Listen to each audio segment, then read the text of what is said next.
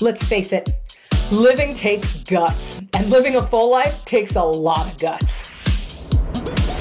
Igniting Courage podcast is the place you can come to get a blast of courage from real people who are clawing their way through life just like you are. We're going to talk about big courage and also little daily courage. You'll hear people's opinions on how to build courage and how to summon it when you would rather join the circus and never be heard from again. So welcome. I'm glad you had the guts to show up for this conversation. Hey everybody, and thank you for joining us on Igniting Courage podcast. This is my interview with my buddy Mike Rouse. I knew Mike was cool when I met him. I've probably only spent a total of 16 hours actually in his presence, but I know from his social media and just from what I know from the running industry and from myself that he's just a cool dude. I found out he wrote a book recently and I thought, oh, cool, this will be fun to read. I had no idea the journey of courage and the journey of doing good that Mike had. And so immediately after I closed the book, I contacted him and say, hey, I need you on the podcast. So this is that interview. I hope you all enjoy it. Here it is. Well, Mike Rousey, good morning, and thank you for jumping on Igniting Courage podcast. How are you doing today? I'm doing great, Ann. Good to hear from you. It's been a long time since I've seen you. I know, it has. It's probably been about 10 years, hasn't it? Probably. I met you back in like 07, 08. Yeah. At a Fleet Feet conference in Wisconsin. That's right. Wow, you got a great memory. Oh, this brain is perfect. That's fantastic. So what courage showed up for you today? I mean, we've got a whole bunch of stuff to get through because I know you've got a hell of a life. I just finished reading your book, but let's just talk about today. 8:30 in the morning, done at sunset. Yep. How has courage showed up for you so far today? So far, so good. I'm not a morning person. I'm a night owl. It's one of the beauties of having been in the running business for 30-plus years is that your typical running store doesn't open until 10. And so most of my appointments are starting at 10 o'clock or later.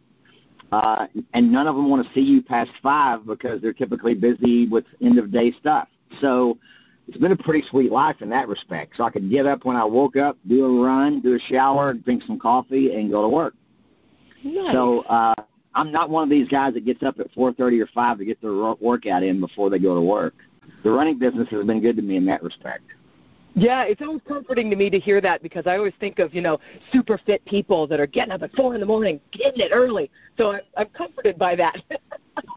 Yeah. Well, I think I'm pretty darn fit. I've done a lot of miles and run a lot of long, crazy races.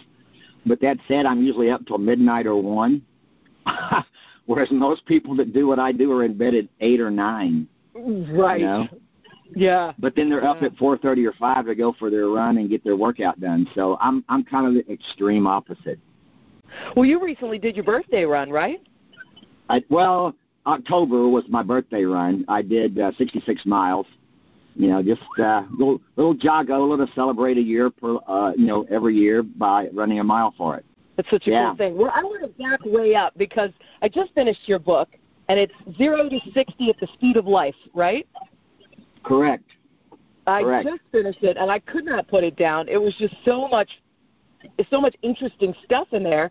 And you open the book by talking about the day that you went to prison, which surprised the heck out of me.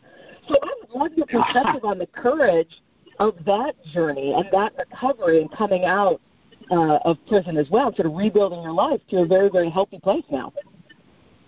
Well, Ann, I try to be an honest guy. My dad always taught me to be honest and be forthright, and as long as you're telling people the truth up front, you don't have to worry about what you said because it's the truth, right? And I went through a 3-year period from from 1982 to 1985 after I'd gotten divorced that I became an alcoholic drug addict, and all I did was lie because everything that I did was not necessarily socially appropriate, obviously, using cocaine, $1,000 a week worth. It's not something you can just walk around and tell people about. And so, I would make up a lie about where I was, where my money went, what I did last night, et cetera. And then an hour later, I'd see somebody else, and my mind was so foggy, I'd think, okay, what did I tell the last person? Well, I couldn't remember, so I'd lie again. And next thing you know, one lie begat another one, etc. And you didn't know what you'd said, so you just keep lying about everything. And so when I finally got through all that mess and did get charged and sent to prison, I came out with the mindset that I got into this crazy stuff being a liar and using stuff that was illegal. I got to get out of this by being honest and truthful and being forthright with everybody I talk to. So since 1987, when I was released from prison, don't get me wrong, I haven't said everything perfectly right or honest 100%. But at the same time, I've tried my very, very best to be honest. And, you know, there have been people that looked at me and had little disregard for me because of my conviction of felony of drug usage. But at the same time, if that's who you want me to be, then so be it. I'm not going to change you. But I'm an honest guy about what I've done, and I've apologized for it, and I've paid the price in prison for it, and I've moved forward with my life. Well, and I love that perspective. If that's who you want me to be. Well, you know, what can I do to change somebody? If me doing the right thing now, working my tail end off, being honest, giving back to my community and to my country, to my world, if that's not good enough for you now, 30 years later, there's nothing I could do to ever change you, you know? Yeah. And so I have to just accept that and move forward and take care of the people and give back to the people that do respect me for what I do. So that's where I'm at. Yeah. You know, Ann, I got an interesting story I'll throw in here right here. When I was in prison, I'd grown up very successful. I was a custom home builder in West Texas with my dad, and very successful on the city council, getting ready to run for mayor. And, you know, but I had this drug problem, and when my dealer got busted and turned me in as one of his, you know, guinea pigs, I thought life was over, especially when I heard, you know, a federal judge say, we sent you to 5 years in the federal penitentiary. And I literally thought life was over. And so I started my book off with that story of going to prison and how it changed my whole demeanor of, you know, going from a country club boy playing golf, driving a Porsche, to a man in a jumpsuit living in a 10-by-10 cell, being known as a number, not a name anymore. And so I kind of, for a moment, lost myself and thought life was over, that I'd never be the same, and that I would spend the rest of my life working for minimum wage, living in a trailer park with 3 friends. That was my mindset. And I'll never forget one day, I'd been in about 6 months, and I was in a class, and they brought in a guy, and they introduced him. He'd been 15 years in the prison and been out for quite a while, and got his life put together. And they said, we want him to speak to you and kind of tell you about how he changed his life and got back on track. And so when he first started, and the first thing he said was, I'll never forget it till the day I die. He said, well, I've got good news and bad news for you guys. The good news is that once you're paroled out of here, and all of you are going to parole out at some point, there's only one thing that you have to change to get your life back together. And then he paused, and I'm sure everybody was thinking like me, gosh, one thing, that's not bad, you know? Anybody can change one thing, right? And then he said, now here comes the bad news. That one thing that you have to change is everything. And I thought, wow, one thing goes to everything. That's a pretty major change, right? But he paused again, and then he began to explain what he meant. And I won't go into detail of his explanation, but what he basically said was, in a nutshell, you can't go back to the same friends. That's who you did drugs with, or alcohol, or stole, or whatever you did. You can't go back to the same environment because, again, that's where people know you. You've got a bad reputation. And he goes through this list of things that you can't do again. And I thought, wow, that's going to be very difficult. But it made sense to me because, again, being on the city council, getting ready to run for mayor, everyone in town, little town of 100,000 people, everybody knew me. So I knew if I walked into a grocery store, they're all going to be thinking, oh, there's that guy. There's that criminal. And so it made a lot of sense. And so when I got out, my sister and her husband loaned me a car. A friend of mine in Dallas, 180 miles away, said he had a couch I could sleep on. And I packed my clothes, which is all I had after being sent to prison. I lost everything financially, cars, everything. And so I put my stuff in my borrowed car, and I drove to my friend's house and slept on a couch for a few days. And not knowing what life was going to happen, I had no money. But I walked into a running store and got a job because I had started running when I was in prison and had fallen in love with it. And so I walked into this running store, applied for a job, and got it. And again, at the time, I'm still thinking, this is what I'm going to do. I'm going to be working in the back room of a running store slopping shoes, Long story short, 32 years later, I've had the privilege of working for 5 running shoe brands and national sales manager for 2 of them, and I basically know everybody in the running world and the triathlon world. I've been very, very fortunate. Yeah. You worked hard to get there, though. You kept your head down. You not only, during that time of working in the running store, getting your own life together, but you also created a nonprofit for people getting out of prison to help rebuild their lives. Talk a little bit about that. It's interesting, again, how this all kind of transpired because, again, when I walked out on February the 27th, 1987, out of the federal prison, again, I thought life was going to be never the same again and that I would just, live my life in a very simple way and try to get back on track. So I came to Dallas, and I started going to a church. Knew no one, absolutely no one in Dallas except the guy I was sleeping with, on his couch. Mm-hmm. I had no friends in Dallas. It was just a way to get away, right? But anyway, so I started going to this church, and after about a month, I met a guy. I'd been out for 2 months, and a guy walks up to me, and he says, "Hi, my name is Joe Mosley." And I said, "Hi, Joe, my name's Mike Rouse." And he says, "I've been going here for years and years, and I've never seen you here until the last few weeks. But for some reason, I felt the need to come introduce myself to you." And I said, "Well, that's odd, but, I'm glad you did. It's nice to meet you." And so we began to talk, and he says, "Well, what brought you here?" And I said, "Well, I got a little story. I got time. I'll hear it." And so I shared with him my story of, kind of what had happened in my life and the fact that I had to change everything, and I'd moved to Dallas recently. And as I'm telling him this story, he's got this wry little smile on his face, and he finishes and he says, "That's a great story. I know you're not necessarily excited about it, but," he said, "you've got an unbelievable story. Can I ask you a question?" "Yeah." "What do you want to do with all that?" And I said, "You know what, to be honest with you, Joe, I've lived my first 30 years of my life, everything was about me. Me, me, me, me, me, me, me. What can I get? How much money can I make? How successful can I become? How many friends can I have?" Everything was about me.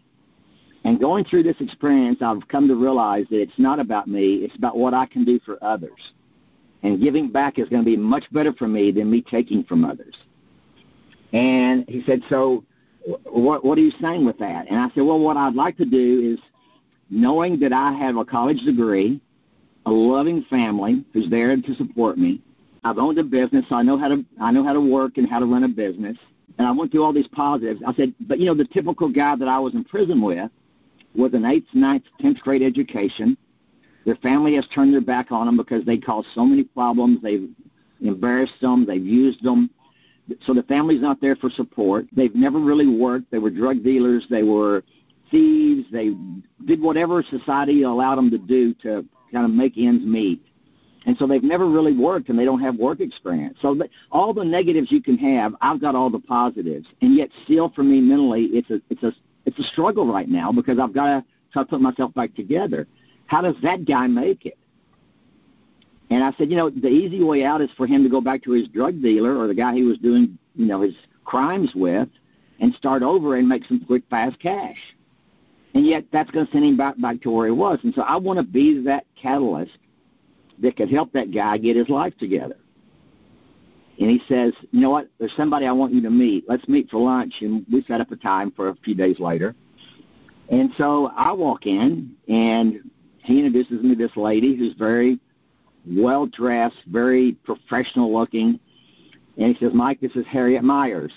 Harriet, this is Mike Rouse." And we sat down, and Harriet, who I have no idea who this woman is, right? Never seen her before. she says, Joe's told me a little bit about you, but I want to hear your story from you. And so I shared my experience of my growing up and, getting involved in drugs and going to prison and getting out, and et cetera. And she says, so what do you want to do with it? And so I kind of told her the same thing I told Joe. And I thought what I'd like to do is set up some kind of an organization. I know it's going to take some time to do it, where I can help these guys reintegrate back into society and get their lives together. For that guy that really wants to change and make a difference and not go back to what he was, I want to be there to help him.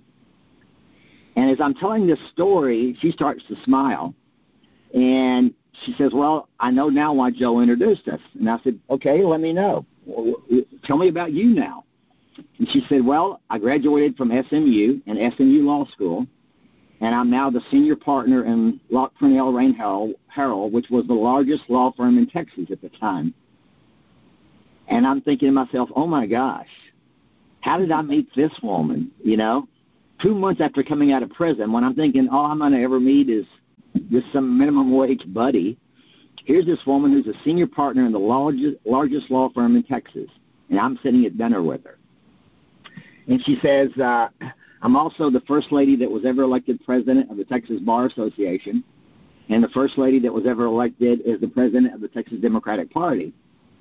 And I'm on the board of the Meadows Foundation and the Communities Foundation of Texas, which are the two largest philanthropic foundations in the state. And I'm just continually amazed. I'm just thinking, how in the world am I this lucky? And so after she's kind of told me her story, I said, so Harriet, why did you want to meet me? And she says, well, my boyfriend is Nathan Hecht, Judge Nathan Hecht, who is the Chief Justice of the Texas Appeals Court. She said because of his love for the criminal justice system and his concern for guys coming out of prison, he and I have talked many, many times about it, and we want to do something to give back to that community that wants help, once they're outside. And so she said, I would love to have somebody like you to help me do that because you have the experience. You can talk to these guys, and they can relate to you. You have credibility with them. What's a lady in her 40s with a law degree from SMU, a partner in a law firm, got to do with a guy who's in an 8th grade education and just got out of prison? I have no credibility. And so, make a long story short, we partnered up, we shook hands, and we set up a 501c3 we called Exodus, which became a program to help men and women coming out of prison reintegrate back into society, put their families back together, get them counseling, help them find jobs, etc., and get their lives back on track. That's awesome. 32 years later, it's still going. Wow. Yeah. I kind of helped put it all together at first and then worked with it, on the side for a while, but I handed it off because I just didn't have time. But there's a board of directors, an executive committee. My initial board of directors was Harriet Myers as my chairman, a guy named Ed Kincaid, Judge Ed Kincaid, who was also an associate judge on the Texas Supreme Court, a gentleman named Dave Ridley, who was the vice president of Southwest Airlines, and 4 or 5 other people. And I'm like, how did I go from ex-convict, no life, no money, no friends, no nothing, to being a part of a program with these people as my board of directors and putting together this program? It was astounding. We raised $150,000 in the first 30 days and purchased a building, an apartment complex, and that's how it started. Wow. That's awesome. Well, and that's not the only organization. What about the Kurds? Well, that's another interesting story. Back when I was in college in the 70s, one of my best friends was going to be a missionary, and he got assigned to work with the Kurds. Well, in the 70s, nobody knew who the Kurds was. When he told us that, we were like, who are the Kurds? KURDS. Never heard of it. And he says, well, it's an unknown people group. They've never had a country. They've been kind of the outcasts of the Middle East, and they live in eastern Syria, southern Turkey, western Iran, and northern Iraq. They have a little pocket there that they live in the mountains, sheep herders, apple growers. They don't go to school. They're not allowed to go to school by those countries, and they're literally the outcast. And so they can't even say who they are because they get thrown in prison for speaking their language or for telling people that they're Kurds. So they're undercover, and that's who I've been assigned to. And so I thought it was kind of crazy. And I had no other thoughts about it from back in the early 70s until 1991 when the Persian Gulf War hit. After we had run Saddam Hussein out of Kuwait, he wanted to show his military power, so he went up into northern Iraq and annihilated the Kurds again and destroyed all their villages, ran them up into the mountains, up into the high mountains, and they were at a desperate loss. And CNN began to cover it. And I'll never forget in 1991 watching CNN, and this is like 15, 16 years later after my friend had been assigned to these people, and they're talking about the Kurds in northern Iraq. And I thought, wow, there's the people my friend was going to work with, and now they're on world news. And it was just really shocking to me.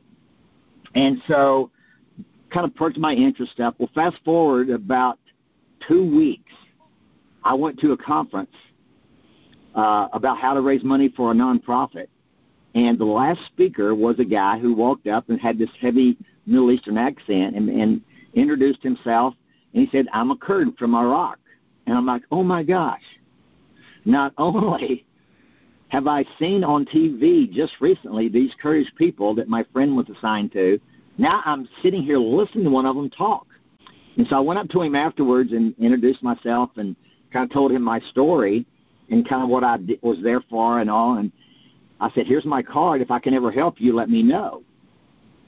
And he called me the next day and he said 2,000 Kurds have been brought to Dallas from Saddam Hussein prison camps in northern Iraq. They were literally taken out of those camps in the clothes they had on, flown over, given apartments and food stamps. They can't speak English. Their only work is herding sheep, which you can't do in Dallas, Texas, right? And he said, so they literally have no life, but they have safety, they have a place to live, and they have food.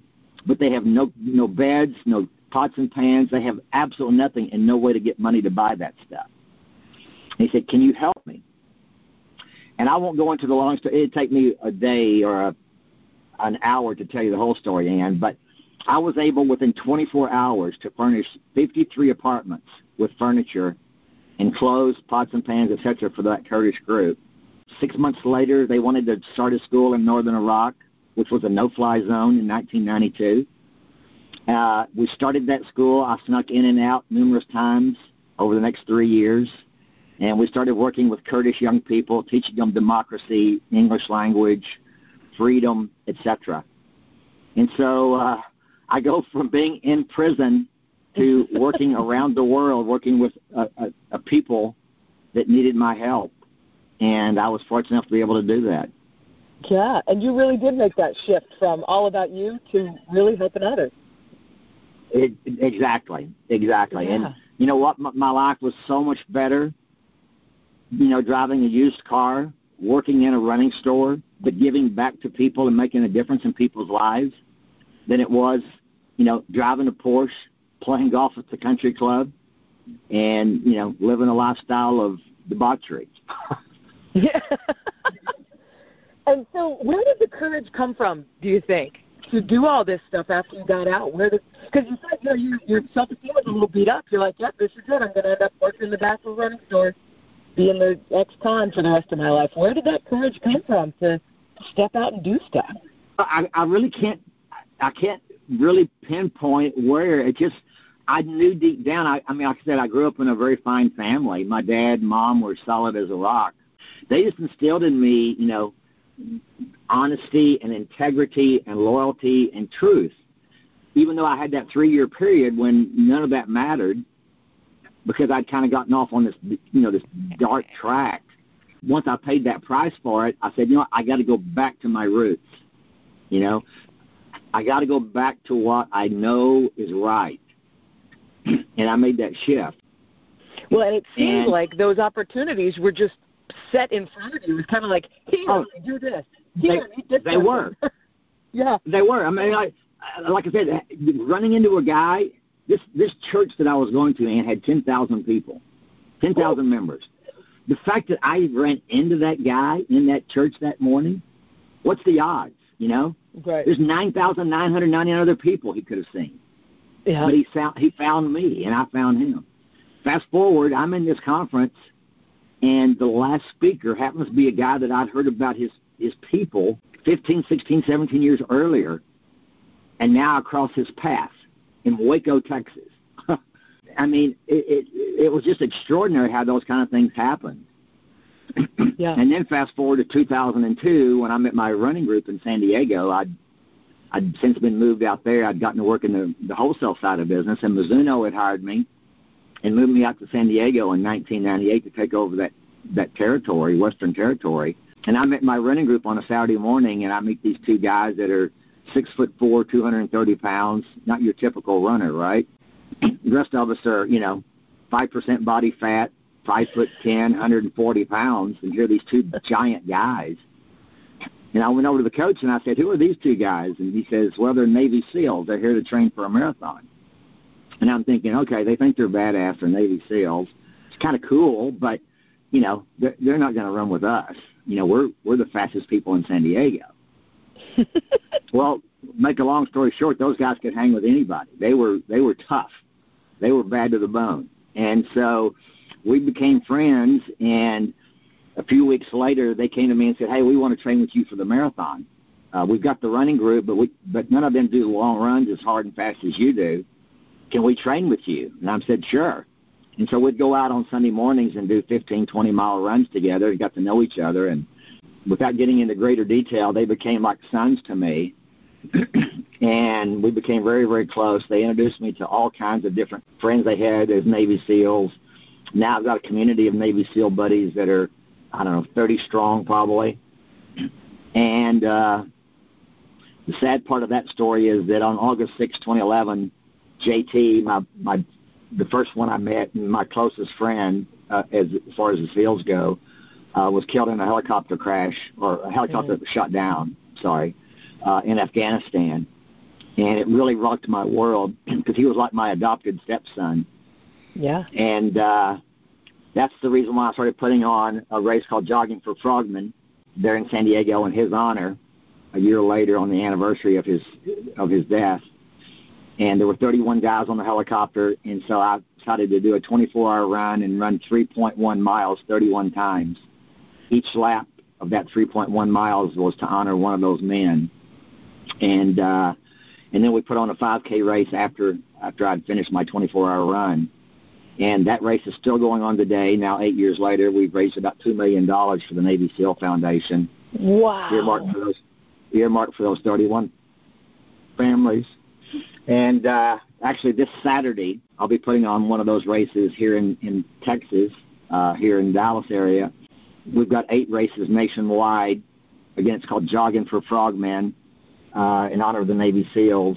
And we've got one in Pittsburgh, Virginia Beach, Nashville, etc.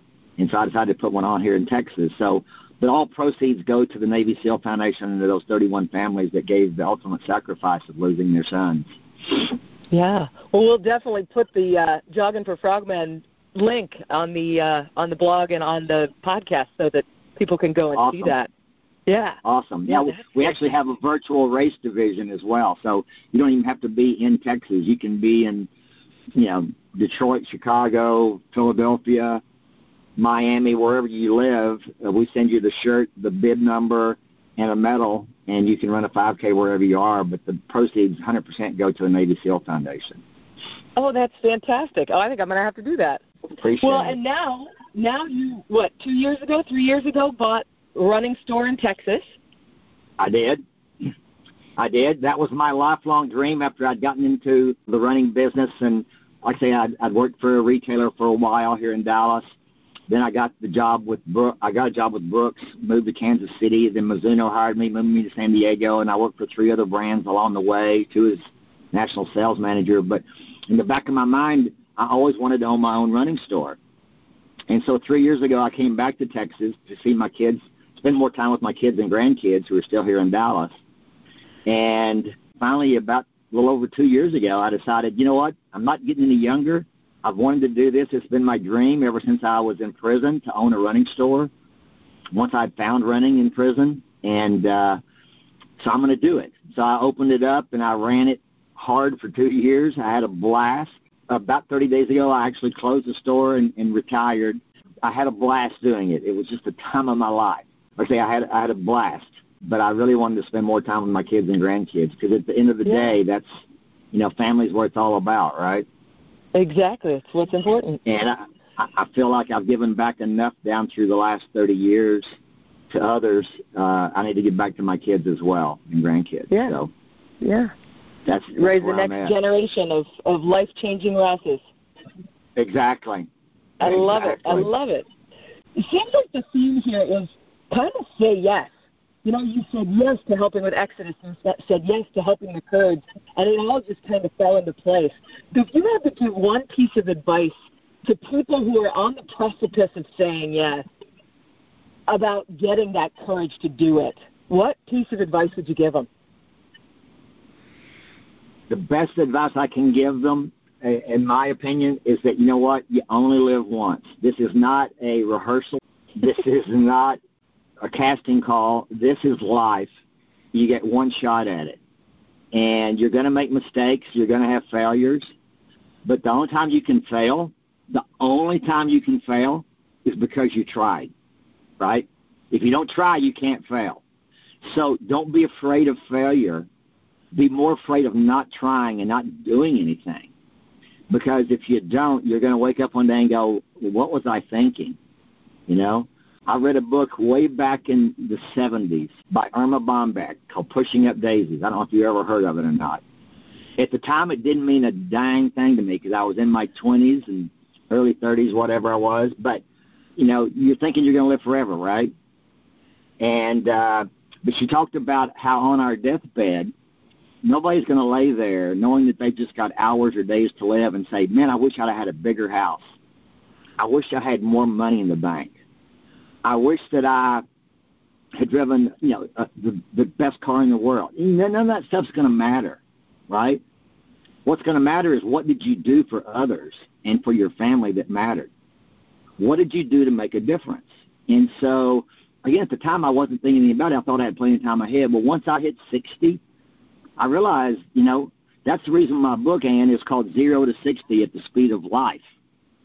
Because when I turned 60, and I told this story, as I've told you today, numerous times, people kept saying, Rousey, you've got to write a book. You've got to write a book. You've got to write a book. And finally one day I said, you know what, I probably should, because I've had a pretty unique, fortunate life, in spite of me. In spite of all the times that I tried to screw it up, I've had a pretty sweet life. And very fortunate. And so I was on a plane back from Kona Ironman World Championships. I'd actually just seen my buddy Chris McCormick, Macca, win the World Championship. And I'll never forget it. But I was on my way back, and I just turned 60. And I thought, I do need to write this book. And as I'm looking through an airline magazine, I see an ad about a car that went 0 to 60 in whatever it was, 4.2 seconds or 4.8, whatever. But it sounded fast. 0 to 60, very fast. And I thought, wow, I just turned 60 years old, and it happened really fast, And so that's where the name of my book, 0 to 60 at the Speed of Life, came from, is that you wake up one day, and it's like, I'm more than halfway, I think.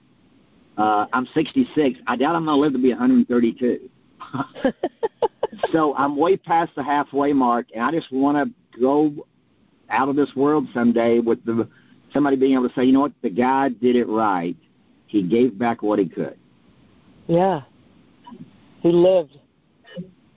He lived. I love it. Exactly. I love it. Well, we'll definitely put the link so people can grab the book, because it's a fantastic read. It's just, you're just like, you did that too? So it's awesome. We'll definitely put the link on there. Mike, thanks so much for taking the time to jump on the phone. And thank you. It's my privilege. It's my privilege just to even talk to you again. It's been so long, and I hope our paths cross again soon. I'd love to see you and give you a big hug. Yeah, right back at you, buddy. You keep on keeping on. Give those grandkids a hug for me. All right, will do, honey. Love ya. Bye.